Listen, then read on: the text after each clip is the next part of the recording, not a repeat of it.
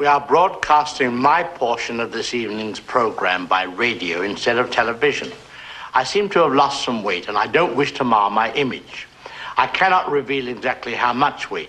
I can only say that had I lost 10 more pounds, I would have had to file a missing persons report.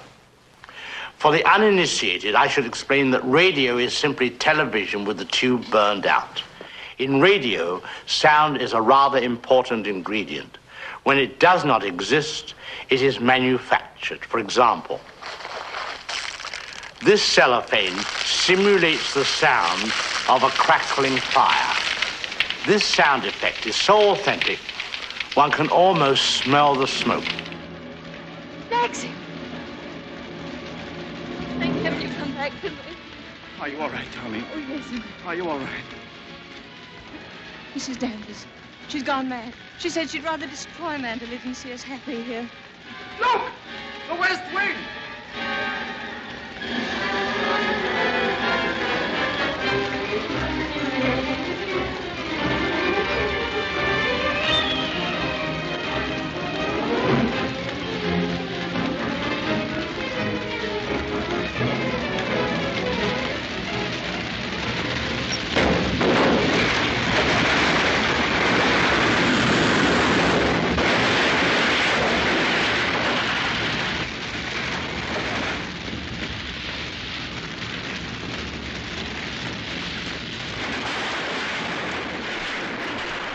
Good evening.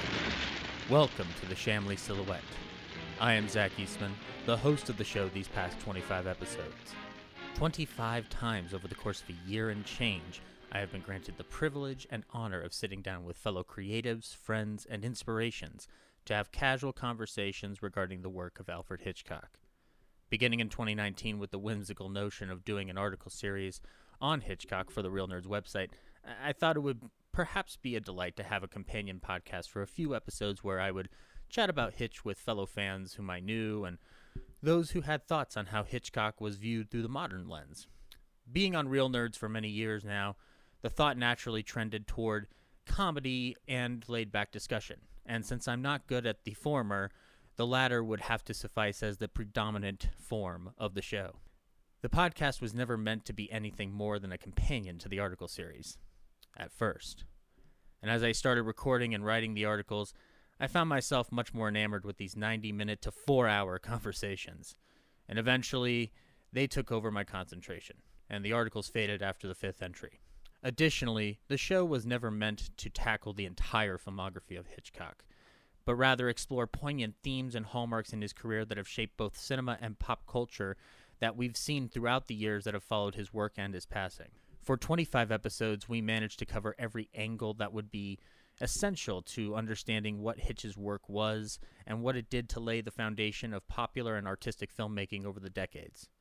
And now that it's done, I must admit I'm very sad to let Hitch go. The entrancement of Hitchcock's work stems for me from the points of intrigue and sheer entertainment. From the moment I saw The Birds and Psycho at young ages, I was quickly pulled into his presentation of the ideas he wanted to present. The whole notion of the film Psycho obsessed me after I saw it. As a budding horror fan, I started to crave more films like it, and more knowledge of how a film like Psycho could have been made so long ago. How could you have the shower scene in 1960? As a kid, I assumed that the 60s, the 50s, the 40s, the 30s was laden with goody-goody stuff that, while I loved, was not that intense or extreme or radical or tubular, if you will. And I shared the notion that many my age would, that these films in black and white or of age were always too safe. While I adored them in private, I always assumed that nothing in black and white could be shocking. I loved Casablanca, Bogart movies, Bob Hope movies, the Marx Brothers, and radio shows of the old era like Jack Benny and Burns and Allen. But after Psycho, I somehow knew that there was more to be dug into regarding the era of Hollywood that we consider the Golden Age. With that film, Hitchcock was able to break conventions some 40 years later, or at least just some of my own conventions on what these films of the past were. And my love for Hitch grew and grew until we have arrived to this point, where we are closing the book on Hitch. And if this were a film this whole experience, if this was a motion picture, surely there would be a credit roll. And alas, on radio, you cannot see the names of the people who have made this happen. And in lieu of a visual form, we're going to sit down and listen to the thanks one by one. Not unlike the trailer for Citizen Kane, you better buckle up for a few minutes. I can imagine that the first line of text to appear would be cast in order of appearance. And in that, the first name would be Ryan Frost. Ryan's passion for film, podcasting, and seeing those around him believe in themselves is astounding beyond all comprehension. Now, the first episode of the show set the tone going forward. The moment Ryan did his imitation of Cary Grant during the final scene of Suspicion as he's driving, I not only laughed, but I knew that the ice was broken to start having more fun and less formality. He eased me into the hosting chair in the grandest of ways. His follow-up episodes were also invaluable, and our recording of the discussion regarding Hitch's World War II films may be one of the most fascinating times I've had at the mic. Next, you would find the name of documentarian and devoted filmgoer Aaron Pendergast. In having Aaron on episode 2, he and I were able to dig back into the things we both learned on film sets and about filmmaking to discuss Hitch's meticulousness. What was more important was listening to him as he brought forth his own insight into viewing these films under modern conditions, where the challenges would be on a set, and his own takes on how characters, and character tropes specifically, can be perceived then and today. In addition, he also helped with the birth of the Jimmy Stewart impression, and gave more than enough encouragement for that bit to carry onward. He would return 2 more times, where he would bring his own attention to detail for how one compares a remake to an original, and to bring his passion forward for a film like Strangers on a Train. He has a podcast coming soon. You should look for it. Then there would be a name that would evoke the response of epic, and that name would be Marshall Rosales. It is fair to say that with the length of Marshall's episodes also came the kind of analysis that extends far beyond any commentary or cinema town hall. His experience as a writer, a filmmaker, and a devotee proved invaluable in not only discussing Hitch's masterpieces, but also discussing lesser-known and unpopular fare. His ability to see what bright spots there could have been even in the weakest of Hitch's films was most important in discussing a master, and how even a master can make a blunder here and there. Additionally, his appreciation for Dial M for Murder and the use of 3D technology was a big highlight for the show, as it discussed the fact that Hitch might have fit in just fine with the world of ever-growing film technologies, and how they may be properly used to tell a story. More importantly, though, he had the patience to sit down as long as he did to speak on the important matters when it came to a legacy. And then Henry Jarvis would arrive next. Undoubtedly, his uproarious sense of humor and supreme intelligence proved invaluable in discussing where Hitch lies within the context of current filmmaking and young filmmakers such as himself. He was not tasked with holding anything up to a pedestal, and it was most important to have him to discuss where he understands the importance and where the line is drawn for him. And you owe it to yourself, if you liked what he had to say in episode 4, to sit down and watch his YouTube series Chewing the Scenery, an invaluable source of film history, context, and critique, and above all, a very hilarious watch. If you haven't seen his episode on Korean cinema and its history, do it now. Then the shocker of all names, James Hart, would appear from the rubble and smoke of Manderley itself. James' assertive, jovial, and heartfelt nature were and continue to be inspirations, so having him aboard was only a matter of when.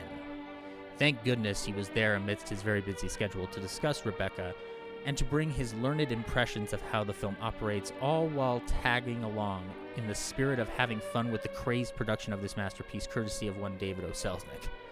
After all, it was the show that helped us decide whose chin would be best suited to replace Laurence Olivier's for the impending remake coming in October. The next name unveiled would be that of Corinne Westerman.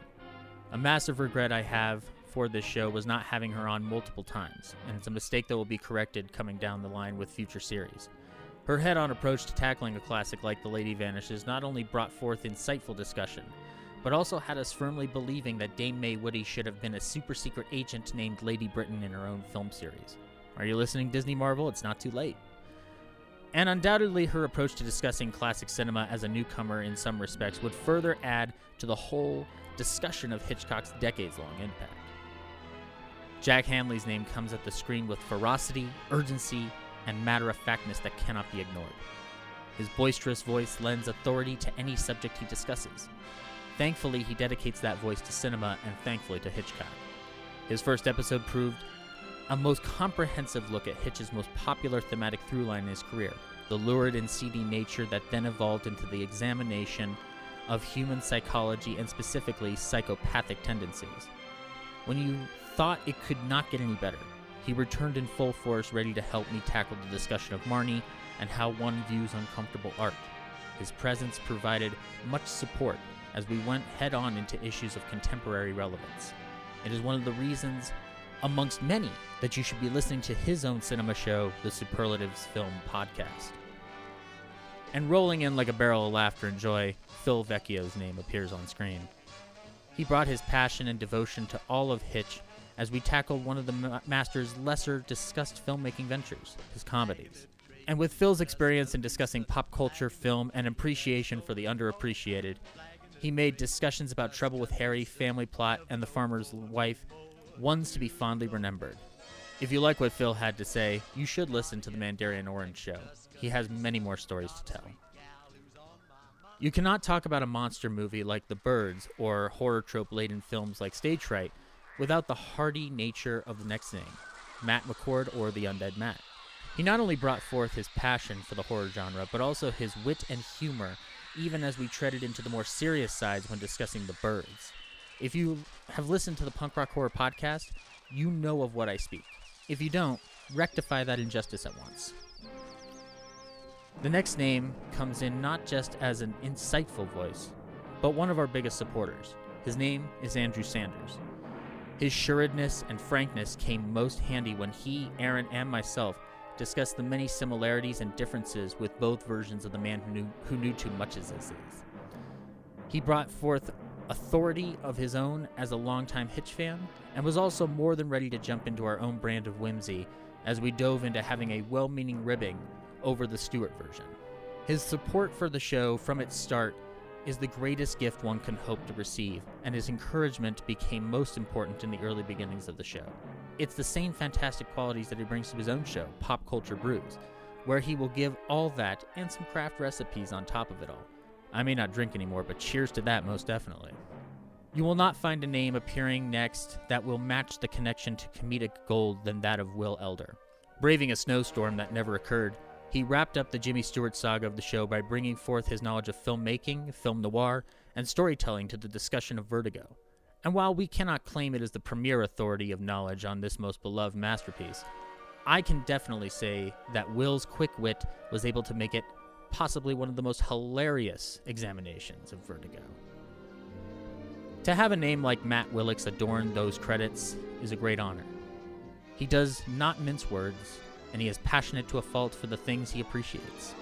Knowing him for as long as I have, he further gave evidence of his knowledge and positivity that ran through our discussion of To Catch a Thief, that undoubtedly proved the worth of this film amongst Hitch's style and filmography. In fact, Willix may have been the only one to absolutely prove that it is indeed Hitchcockian, at least in Colorado. He was most welcome then, and he will be most welcome any other time.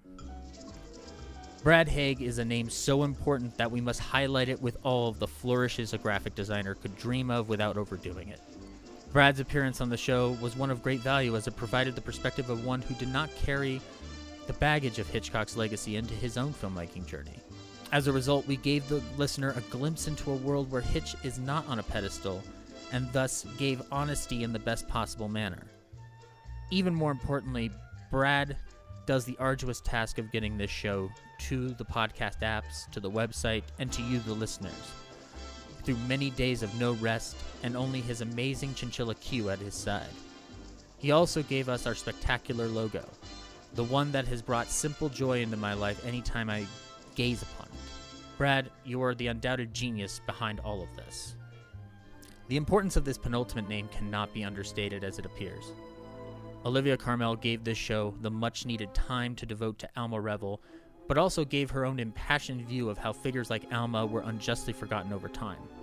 As we discussed Alma, Hitch's love for Alma, and the topic of forgotten women filmmakers, the show turned an important curve in the series' existence. it gave the revelation of how much more this show can do as it continues. As bright as her future is, it was most pleasant that she enlightened myself on how to carry on these discussions going forward.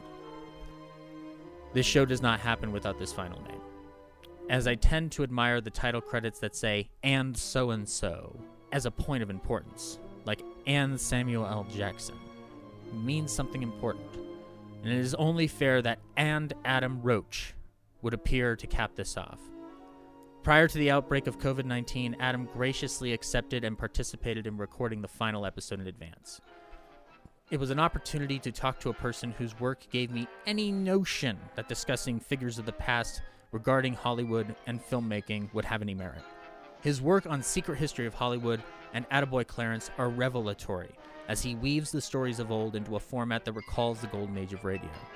When you listen to a story he tells, you are transported in a way that no other show can do.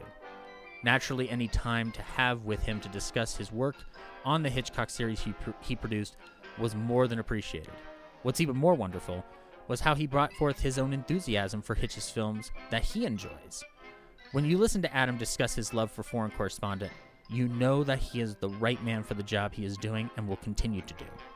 He must also be thanked for his patience, as his episode came much later than intended due to the setbacks at the hands of COVID-19. All the inspiration and time he gave has been the greatest encouragement possible. And with that, if you have not listened to his show Secret History of Hollywood or subscribed to his Patreon to hear his previous series where he tackles people like Basil Rathbone, Nigel Bruce, the Warner Brothers, Val Lewton, you must ask yourself why, and then immediately say, "Well, I will now, thanks Zach," and settle in for some of the finest podcasting you will ever hear. And at the end of the credits, there would undoubtedly be a thank you to all who have listened and all that have encouraged this silly idea. Thanks to you, there came the reminder of a passion I have not just for the Master of Suspense, but for all of Golden Age Hollywood. It is absolutely no secret that the things birthed at this moment of cinema have evolved into what we consume on a daily basis, whether in a multiplex or, more than likely right now, on a phone. And yet the knowledge of where this all comes from seems to be growing dimmer with each passing year. While there are many resources to find these stories, there must be a desire to hear them. It is with that in mind that the Shamley Silhouette will become a new overall banner show called Yesteryear Ballyhoo Review. That's REVUE.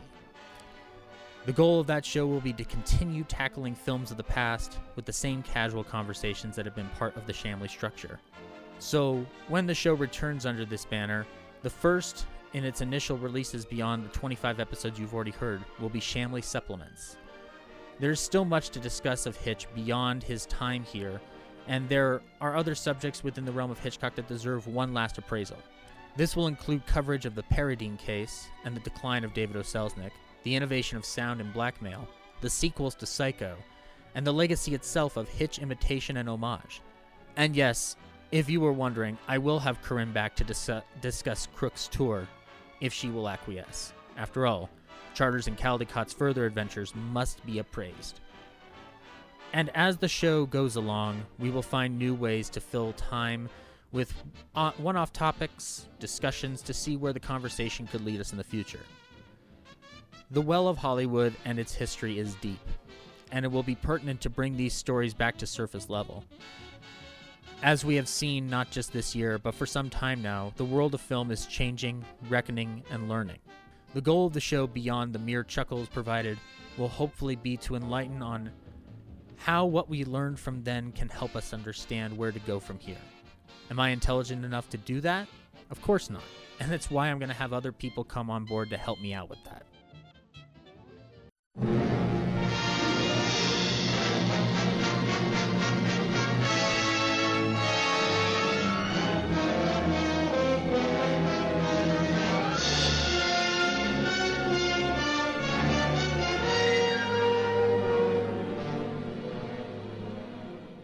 But for the next big series, the one that will tackle a major figure, it will be a most interesting affair.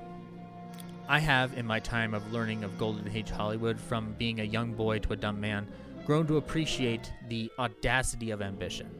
The ambition on and off the camera. A point of fascination that lies in how far that nerve can take you. Two figures in film history thrived on ambition, whether thematically or in their own lives. Their ambitions diverged and collided with equal force, no matter what their ultimate goals were. They were also friends who at the very end saw both success and sadness in their own equal measure. Running along two different sides of the tracks, they managed to mirror each other in most unique ways. And what's even more interesting is how that all came to a head in one of the greatest filmmaking adventures by ambitious men that was doomed to fail in their time. And while it does not have a title yet like Shamley, a good way to tease it would be to tell you that these two directors released their debuts in the same year, not too far apart.